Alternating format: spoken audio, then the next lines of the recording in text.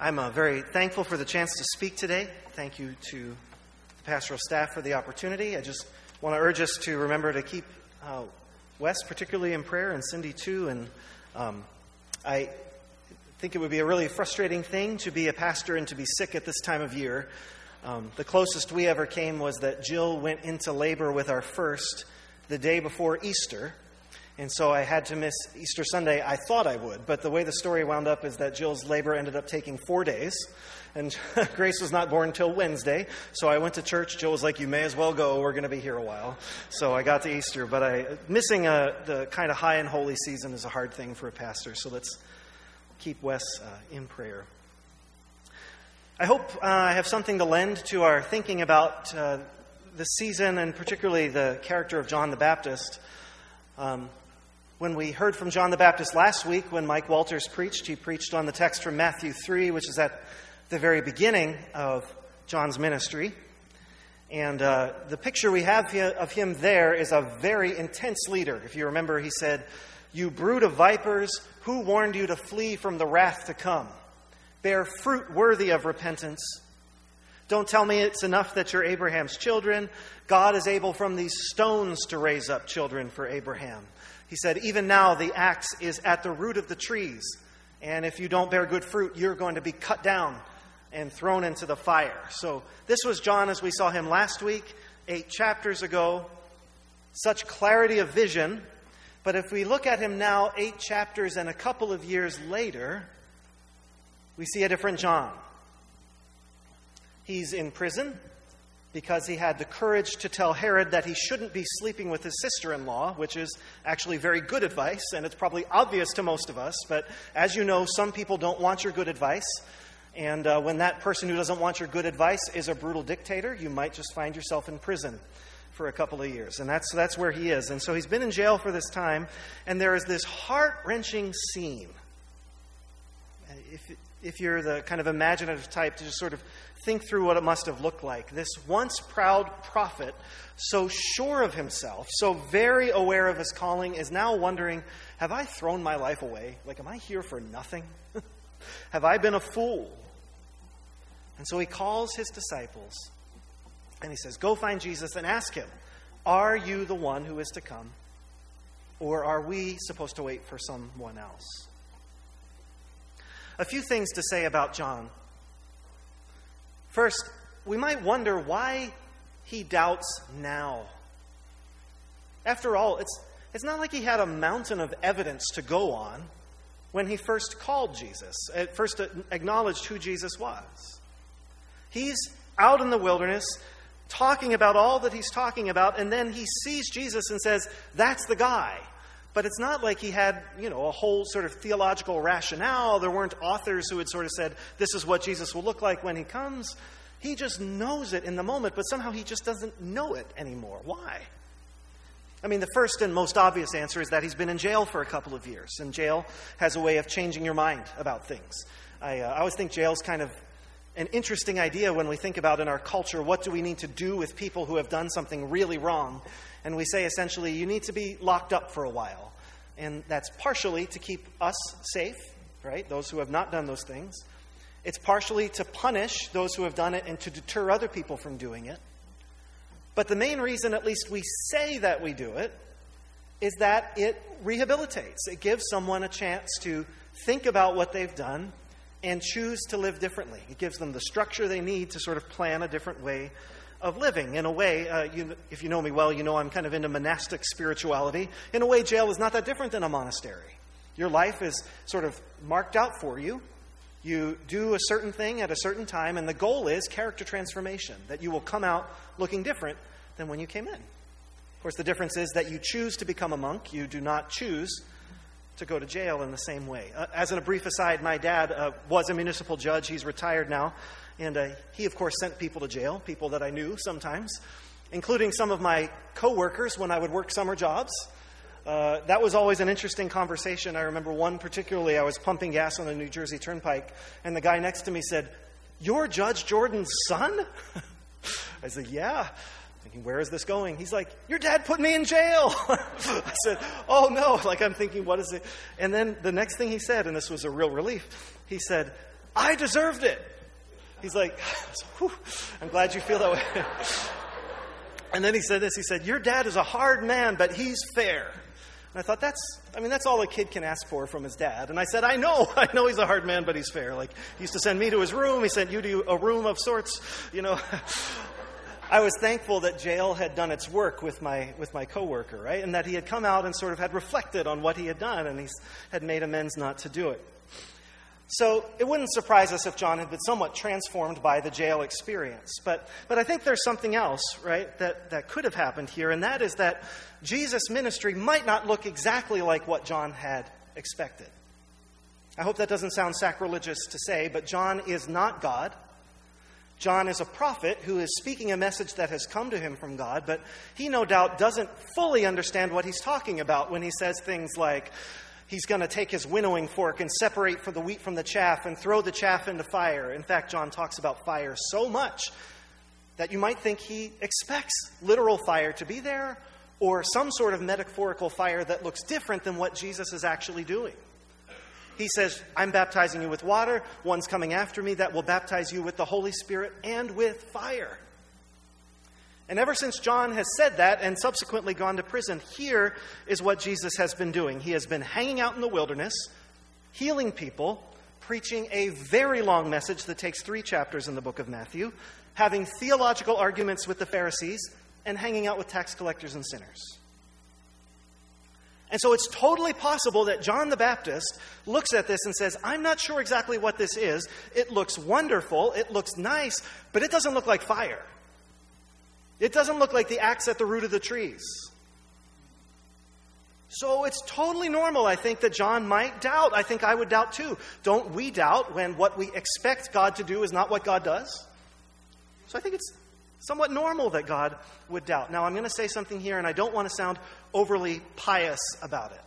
Okay? So just be aware, I might sound overly pious here, but I'll explain myself. I'm impressed with what John does when he doubts. He takes his doubts to Jesus. Now, again, I think you're very dangerously close to circular reasoning here. When you say if you're doubting Jesus, just go talk to him. So that's not exactly what I'm saying. But look at what John knew about Jesus. John is not sure right now that Jesus is God. He is not sure that Jesus is the Messiah. But he does know he's a trustworthy human being who will be honest with him and tell him the truth about who he is. Think about how incredible it is that John is doubting Jesus' ministry and turns to Jesus for confirmation about who he is. Just so you know, this is not what happens to me when people doubt my ministry, right? Like in my job as dean of the chapel at Houghton, right? Like I know that, you're sort of a public person, you do public things, and people might agree or they might disagree with some things you say, right? If you don't think I'm the right dean of the chapel for Houghton, most people don't come to me and say, do you think you're the right dean of the chapel for Houghton? Because you already know what I think, right? But you might be inclined to ask someone else, do you think Mike Jordan's really the right dean of the chapel for Houghton? And you make the decision entirely dependent of me about what you think. Somehow John does not do this. And what he knows about Jesus, he leans on in the moment. I don't know how he's the Messiah, but I know he's good. And so I'll ask him, because I know he'll be honest with me. There's something so very Christian about this. I know that Jesus takes pains at the end to sort of say, John the Baptist is great, but not like kingdom of God great. But there's something very Christian about what he does here. This is not generally how Christians solve conflicts, by talking to the people they have conflicts with. It's one of the things I really appreciate about our pastor, actually, if I can pump Wes up a little bit. There have been times when I've disagreed with something Wes has said. It usually jars me because there's not that many things I disagree with that Wes has said, but it usually jars me. And then I think, I could just talk to Wes about this. He'd probably listen. And you know what he does? And sometimes he apologizes. And sometimes he says, well, I still disagree with you, but let's find a way through together. That's remarkable. And that kind of stuff is what John sets the way for here. Would that happen more in the body of Christ? This sort of sense of, I don't agree with you about everything, but I don't doubt that you're good. That's a very helpful place to start from. And it's not the way that all pastors, or the way all churches treat their leaders. It's not all the way leaders treat their churches either. I've been at plenty of pastors' meetings where they've been complaining about their congregants, and I think, have you spoken to their congregants about this? Like, they might be God's people for you right now that you can talk to without fear. So, this is a very moving thing to me, how John trusts Jesus and asks him, are you the one? And knows that Jesus will answer him honestly. Now, here's, of course, the interesting thing that Jesus does when he answers. He doesn't actually answer the question that was asked. This is what Jesus does time and again in the Gospels, right? People ask him questions. He answers you with something that reveals you should have asked this other question, actually, right? He pushes the listener, the asker, a little deeper. And so he says this. This is really interesting. Go tell John what you hear and what you see. The blind receive their sight, the lame walk, the lepers are cleansed, the deaf hear, the dead are raised, the poor have good news brought to them. And this is the kind of stuff that should reassure John. Like, if what John is worried about is Jesus sufficiently turning the world upside down? I mean, he seems like a wonderful guy, but this doesn't sound like the fire and the axe at the root of the trees. The stuff that Jesus is saying should reassure John. Yes, Jesus really is apocalyptic. Jesus really is bringing in something new. He really is inaugurating a new way of being, a new mode of the kingdom of God, as it were. But he doesn't come right out and say, I am the Messiah. Why? Well, I mean, it could be that he doesn't quite want to play that card yet. There's a way that certainly in the Gospel of Mark, we read that again and again, where Jesus appears to be kind of keeping things quiet because he knows that saying he's the Messiah is going to sort of precipitate a series of events he's not ready for yet. But that is not usually the case in the book of Matthew, so it could be that. But I think it's more likely that Jesus knows that John the Baptist doesn't need the reassurance he thinks he needs. Instead, he knows that John's heart is oriented rightly. He knows that John wants to do the right thing. All that John needs is to know the truth. And when John knows the truth, he's going to live out of that truth in a way that honors him. So he says, if John's so worried about this, just tell him what you see. Tell him what is. Tell him the things that he can't see because he's in prison right now. And once he sees through your eyes, he'll be able to live with the hope and the joy that comes from knowing me. Let me ask you a question. What do you see? And what do you hear? Because just like John, you don't see everything. And you don't hear everything. We don't think about the question very much. It seems kind of obvious. I mean, I see what's in front of me. I hear what's around me. But what do you see and what do you hear, really? If I tell you this, God's love endures forever. Can you see that? Well, some of you can see it very clearly this morning. You're in the romantic relationship you want to be in, or your kids are happy and healthy, or you're having a great relationship with your parents. Everything is just right. You're getting an A in that class you really needed to get an A in. Everything is right. God's love endures forever. Yes, I see it. Some of you, though, your lenses are a little smudged. Things are a little blurry. A kid is misbehaving. I don't know where I thought that piece up from, right? A parent is wearying you. A relationship that should be bringing you life is bringing you stress. I mean, I guess God's love endures forever. When I go to church, when I clean the lenses off a little bit, I can see it. When I squint just right, I can see it. Others of you can hardly see it at all. A child of yours is battling addiction and losing. There's a trauma that happened to you 40 years ago that is still ruling your life. You're experiencing grinding poverty. The medical tests came back and it's bad news. I mean, God's love endures forever is a nice, pious sentiment, but it is not something that you see and hear right now. I can't immediately and instinctually experience it as true and real. Or take another example. A few years ago, maybe 6 or 7 years ago, we had a speaker up at the college chapel, who was a Haitian pastor from Brooklyn. And I can't remember her name. I looked in the archives, couldn't find it, so if someone remembers this, let me know. But she preached about Joseph and the dreams that God had given Joseph. Joseph in the Old Testament, that is. And she assured the students that God had given them dreams as well. Dreams to succeed in life, dreams to make something of themselves. And it was one of the most fascinating sermons I can remember in terms of the way that students received it. And it almost entirely broke down on urban and suburban and rural kids. Urban kids thought one thing about it, and suburban rural kids thought another thing. The urban kids, mostly poorer, were very enthusiastic about this sermon.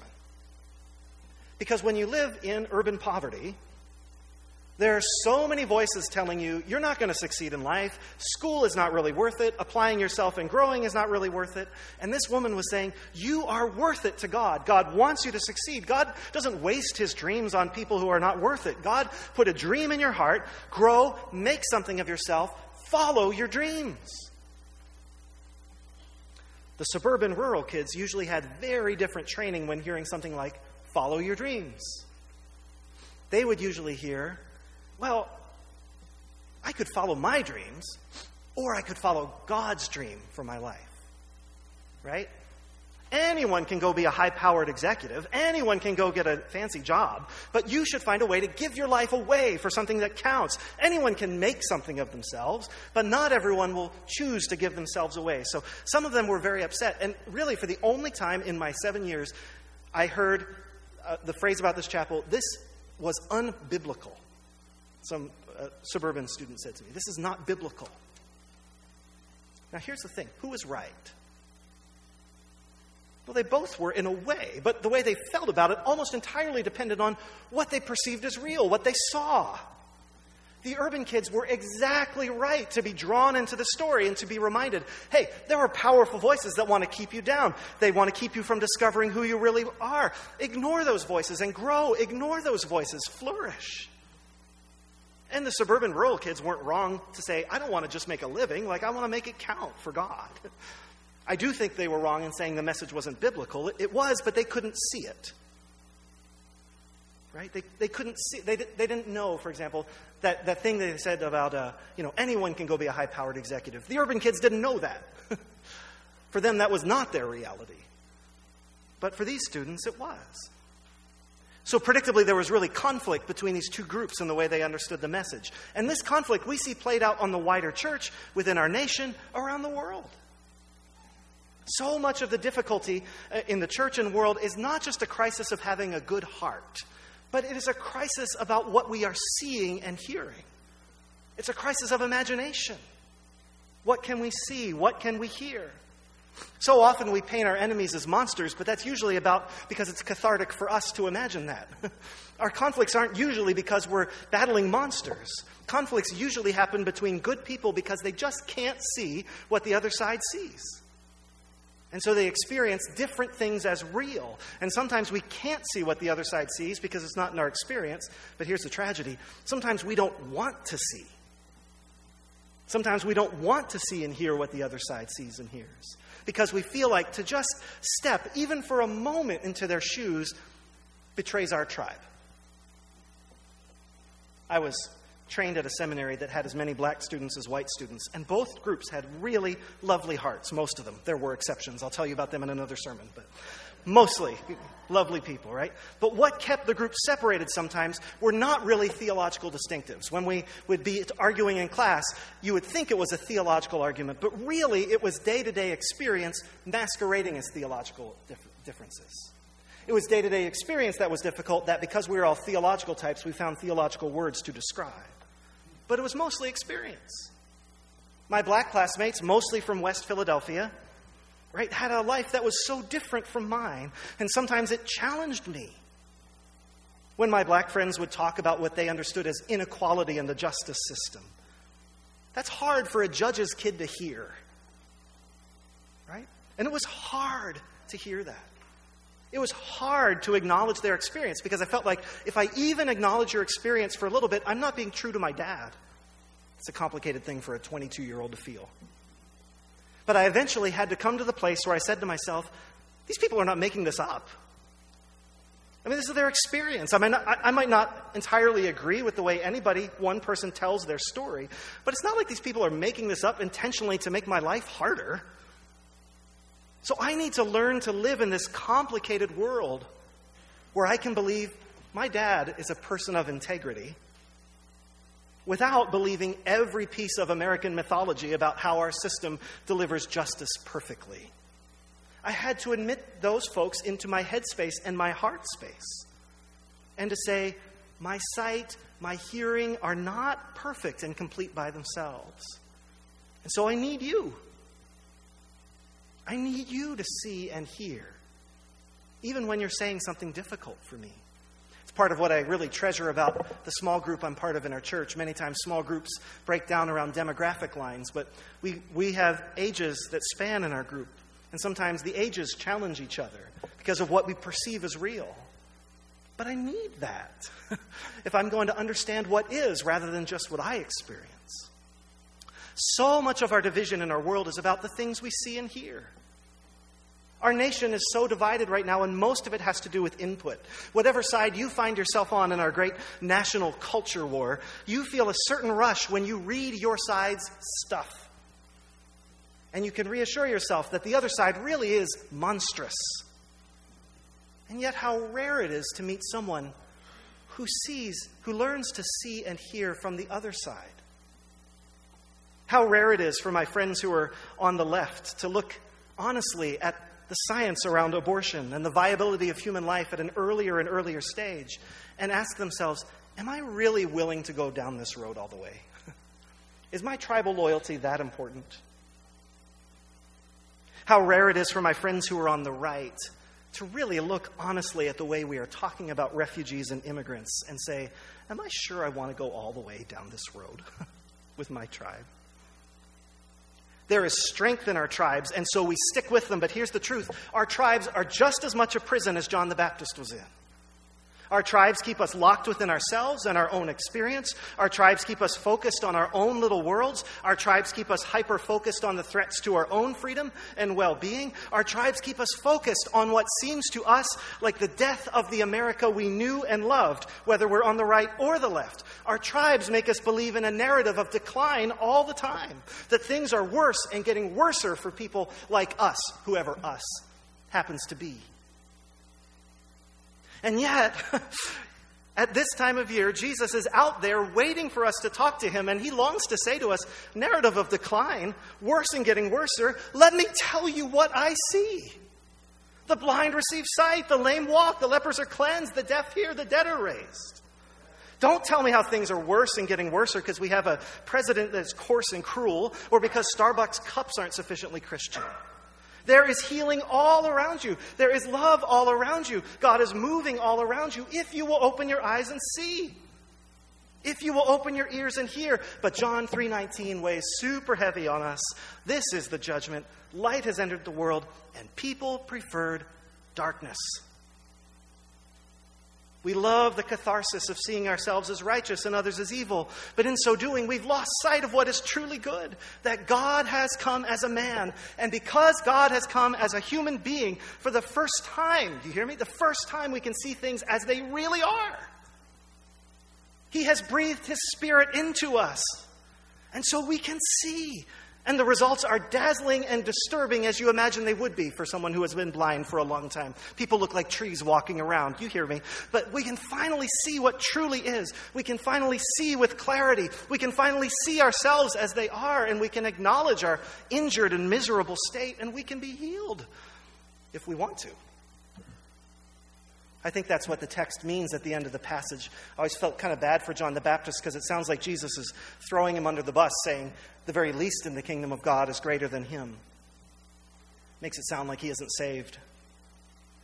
But I don't think that's it at all. I think he's saying that those in the kingdom of God get to live a life now with God's Spirit dwelling within them. And so they can see the truth and know the truth. Where we can see and hear things as they are. And so we have a leg up on John the Baptist, who wasn't quite there yet because of his cruel imprisonment and because of his own limitations. Those of us in the kingdom of God can look at things as they are. We don't have to retreat to our tribes. We don't have to close ourselves off to any kind of evidence. We're free to learn the truth because we have discovered that God is the Lord of the truth, and we can follow him without fear into whatever is true. But John just couldn't see this yet. In a letter that he wrote from prison, Dietrich Bonhoeffer said, "A prison cell like this is a good analogy for Advent. One waits and hopes, does this or that ultimately negligible things," he said, "but the door is locked and can only be opened from the outside." John the Baptist couldn't see in prison until Jesus spoke and figuratively opened the door. And just so we could not see until God spoke his final perfect word in Jesus.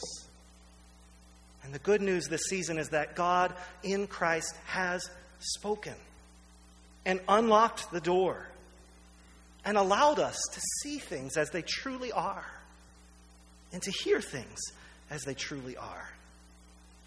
Let's heed his voice and each other's voices today as we call each other to that holiness. Will you pray with me?